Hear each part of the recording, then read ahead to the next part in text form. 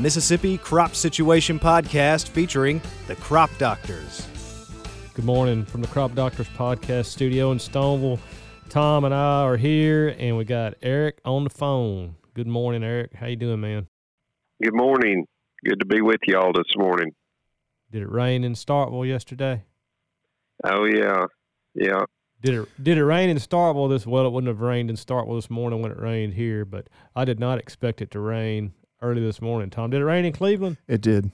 Little quick deluge, and then it was kind of dry, over and done with. It thundered like within 150 miles of my house. Therefore, my dog woke up at 2:30. Well, that's because it was thundering in Cleveland. Did the same thing. She has a nose for thunder or an ear for thunder. So does ours. And it sets her off. So, been awake for a while. Me too. Eric, we're on the corn planting train now, man. It's all started.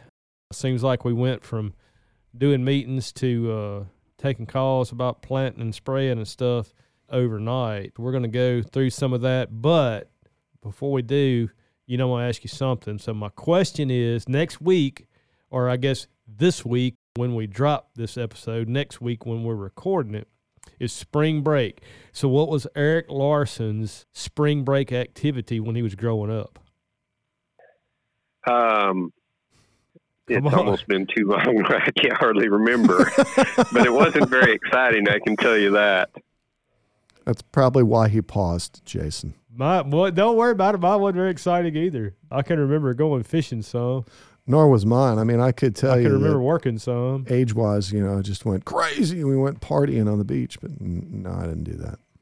Likely maybe doing some fishing. I do remember spring break time back in Kansas, we'd often still have snow on the ground that was piled up on the edge of the driveway, so be shooting a few hoops out there with snow on the edge of the driveway, and or if there was ice off the ponds, then we would may do a little fishing anyway. But it's certainly a little bit different up there in terms of spring break activities than what it is in the South.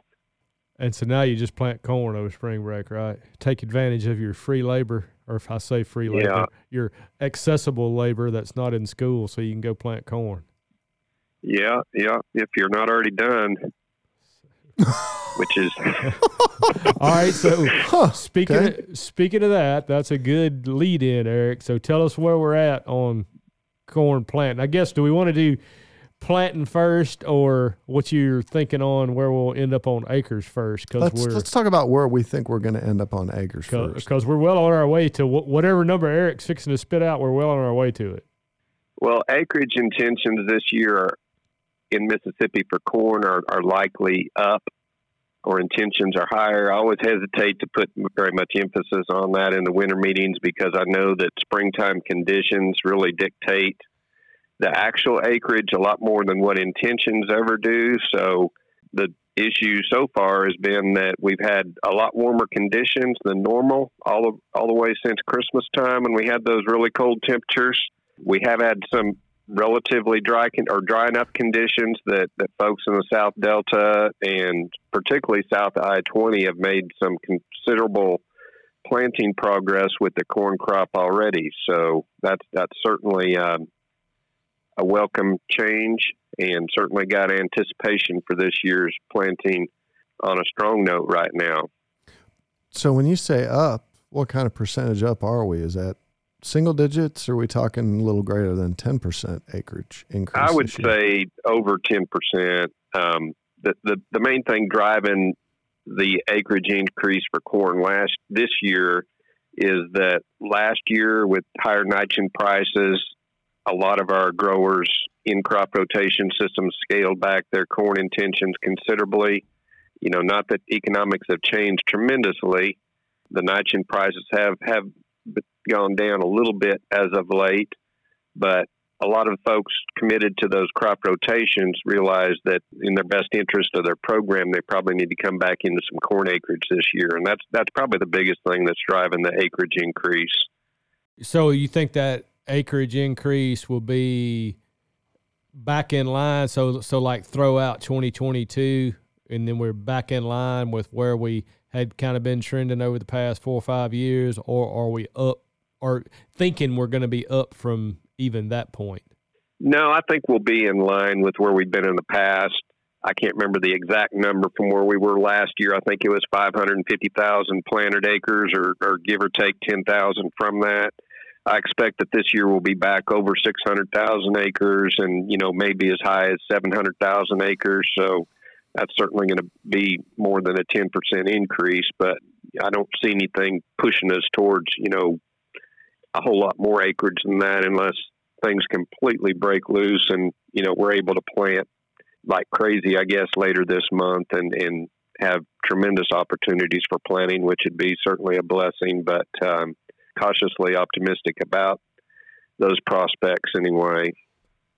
Well, different parts of the state operate differently, but just taking a guess, would you think that more of that percent increase in acres is coming out of beans or coming out of cotton? Probably soybeans, I guess, but there may be obviously some acreage coming from both those crops, but yeah, primarily soybeans, particularly since, there's over 2 million acres typically of soybeans. So you got a lot more acres there to play with, but, law of averages on your side there. Going back to, the nitrogen thing, the folks that shifted away from corn because of nitrogen probably went to soybeans as well. So, once again, that's probably that acreage is going to be coming from soybeans primarily. Here at Stoneville, I guess we're excluding today, which is relative to Monday and Tuesday. It's pretty chilly outside today on Thursday. But I guess we had 2 and maybe 3 weeks of spring-like weather, some rain in there, and then definitely go north of Stoneville and more rain. Mm-hmm. But, Eric, what was the first date that you heard of corn getting planted on in Mississippi? I can't recall the day. I think it was February the 27th. We had a meeting in Monroe County that day. So I may be off on the dates anyway, but it was a February date. Yeah, that would have been last Monday. I was thinking the latter part of the week prior, so like the 24th or something. So, basically the same. So that's been a couple weeks ago now, or at least 10 days ago.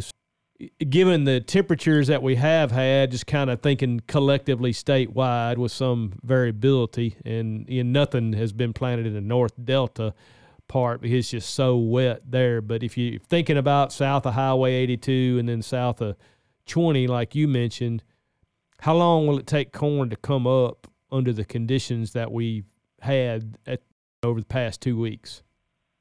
Probably less than 7 days, believe it or not, and that's completely driven by soil temperatures. Sure, right. The minimal soil temperature for corn germination is 50 degrees. As the soil becomes warmer, particularly getting on up there close to 60 degrees, corn will generally be up within that 7-day window or somewhere thereabouts. Knowing what the nighttime temperatures have been over the past couple of weeks, with nighttime temperatures often, are probably averaging well above 60 degrees, I would expect that soil temperatures would be very similar to that value, and that the corn is likely, a lot of that corn is going to be up by now. Yeah, we haven't had any nights out of the 50s, really not any nights in the low 50s here in a while, Tom. No, it's been nice because that's what I've seen. I mean, heck, even when I get up early in the morning, it's in the 50s. Yeah. Now, long-range forecast is trending towards a little different over the next 7 to 10 days from where we're sitting right now, and that could make things a little more interesting.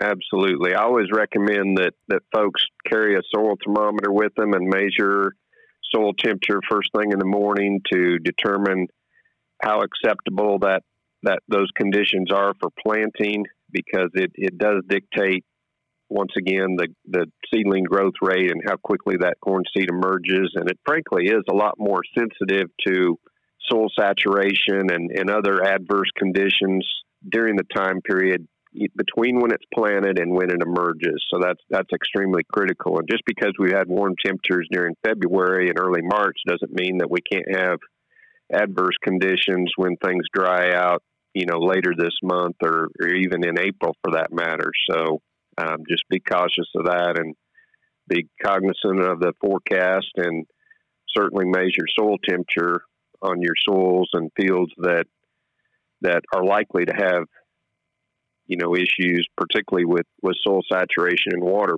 In other words, your heavy soils or soils that don't have much grade to the field that will hold water longer than normal and likely to have stand issues. Excluding a freeze, Eric, or standing water, like standing water that gets up over a bed, if it's a bedded field, is the corn better off after it gets up out of the ground than sitting in the ground? And I think that's pretty obvious answer to that question. Absolutely. It's more self-sufficient, and it'll tolerate soil saturation a lot better the larger the plant is. Obviously, with the growing point moving above the soil surface, which doesn't occur till it's about a foot tall, then it becomes even better, I guess. But slight differences in elevation change can have a dramatic difference on your stand quality. And we all know how important stand quality is. And, just the years that I've walked cornfields and looking at marginal fields or fields where growers are concerned about stand quality, it's astonishing at how an inch of difference in bed height or, just slight differences in elevation make a tremendous difference to the stand quality and in the emergence disparity and the growth disparity that lead to poorer stands and yield issues that we'd like to try to avoid. And the reason I even asked that about the seed in the ground versus a seedling plant, you think about some years when we catch a break this time of year, early days of March, and we get some corn planted, and then we get March, or we even get February. Last year it snowed about this time. Mm-hmm. We can get that weather, and so that's the reason I even asked it, is we can take a while for seed to come out of the ground some years, again, like you said, depending on the temperature, but I feel like, too, corn's a pretty tough plant if it doesn't just get awful cold. Yeah. I know that we had a freeze event in 2007 that caused a lot of anxiety and caused some issues, but corn is a plant that can tolerate freeze after it's emerged. And that's because the growing point is down underground. The folks in the Corn Belt who obviously grow corn in a lot colder environment than what we are aren't terribly concerned about freeze damage after the corn is planted. Everybody is trying to plant corn early and optimize the advantages of early planting related to moving those sensitive reproductive periods during a time period of the summer that's more environmentally favorable and conducive to high yields. But the corn plant is unique in that it can recover from defoliation, leaf burn, etc., from various things, including frost damage, as long as you have good conditions for growth after the freeze event. And that was the thing that really caused the issue in 2007, is that it stayed cloudy and exceptionally cold after that April freeze in 2007, where over a 2-week period, we only accumulated about 50 growing degree days. And if you're familiar, I guess, with how many growing degree days it takes for corn to emerge, it's in Mississippi conditions, usually it's close to 90 growing degree days. So that corn that was injured that year and was frosted above the soil surface didn't have enough growing degree days to regenerate new leaf tissue and become self-sufficient and start producing energy and food for itself. So it basically starved because the seed basically ran out of energy and caused some mortality in that stand, and just got drawn out because there wasn't enough warm temperatures to regenerate growth in a normal time period that season. So I guess what you're saying, Eric, is, and I know you've talked about this at some of the winter meetings, and I think you probably did at Short Course. People with intentions to plant corn shouldn't be terribly concerned about the date on the calendar right now. That's absolutely right. With that in mind, what's really looked traditionally or historically like the best window for planting for maximum yield potential? that's going to be a different answer than what may be work out to be the answer for 2023. And I'll characterize that, I guess, in that typically for the Central Delta region, Highway 82 latitude in the state, where we plant a lot of corn on both sides of the state, I would say the optimum planting date is going to be the last week of March and the first 10 days of April. Just qualify that. That's over an extended number of years, too. Yeah, that's over the last 25 plus years, I guess, I've been in the state. And year in and year out. It's later. I just want to qualify that in contrast to this year. Yeah. And the reason I'm saying that is that there were certain years like 2012 where we accumulated, hate to quote the numbers, but probably at least twice as many growing degree days during the month of March and April as what we normally do. And that year, when we do have extremely warm conditions, particularly during March and April, early planting or taking advantage of that early planting window is going to produce tremendous dividends. Obviously, we had record yields that year in 2012, but to characterize the difference and the advantage of early planting and the effect that those growing degree days during March and April contributed is if you look at normal corn tasseling dates that we've had the last few years and historically where that is, it's going to the same region of the state, Highway 82 latitude, normally corn is going to tassel sometime between June the 5th and probably as late as the 15th. And that year, and this is a different latitude, I just remember the date of where we had some of the first tasseling corn, but we had corn tasseling a month ahead of that around Yazoo City back in 2012, which is exceptionally early. It was tasseling somewhere prior to May the 10th. I would encourage folks to be prepared and take advantage of good planting conditions if they present themselves. You know, right now for much of the state, the primary limitation is going to be soil moisture and getting dry enough conditions to allow planting. If warm conditions continue this spring, which we've seen no indication that we're not going to have a warmer than normal spring since the 1st of January, I would certainly be prepared to take advantage of the conditions and take advantage of a warm spring.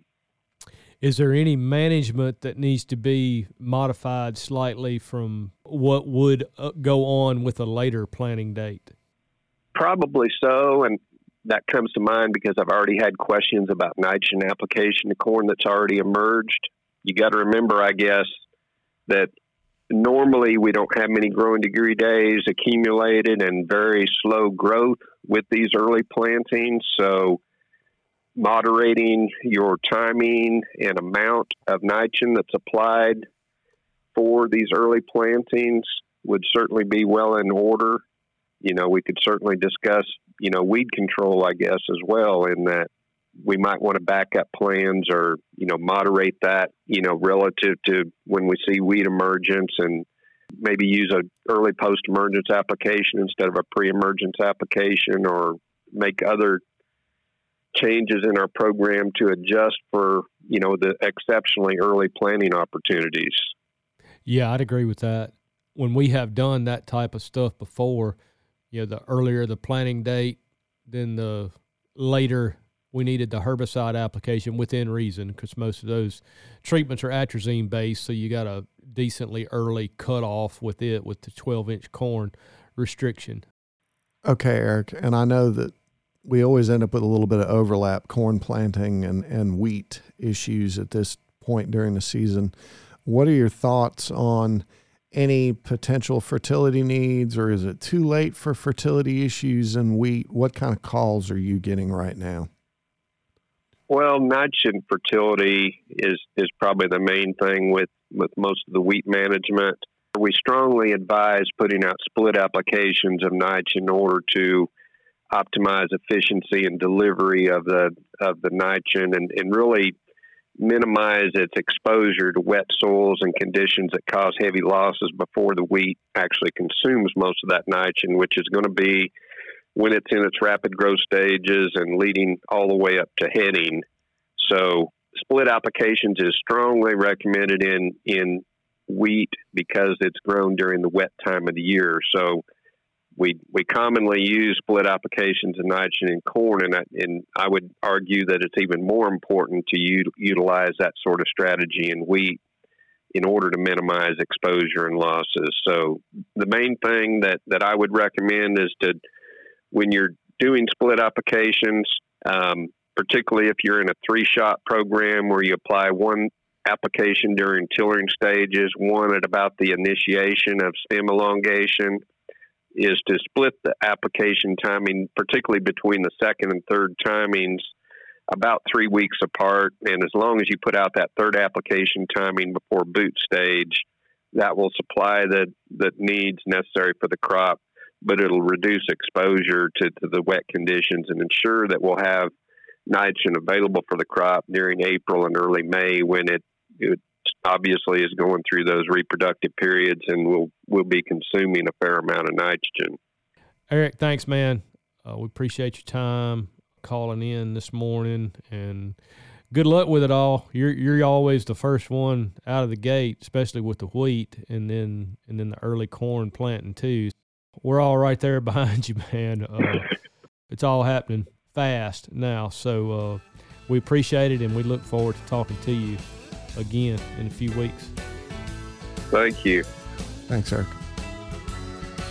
The Mississippi Crop Situation Podcast is a production of Mississippi State University Extension.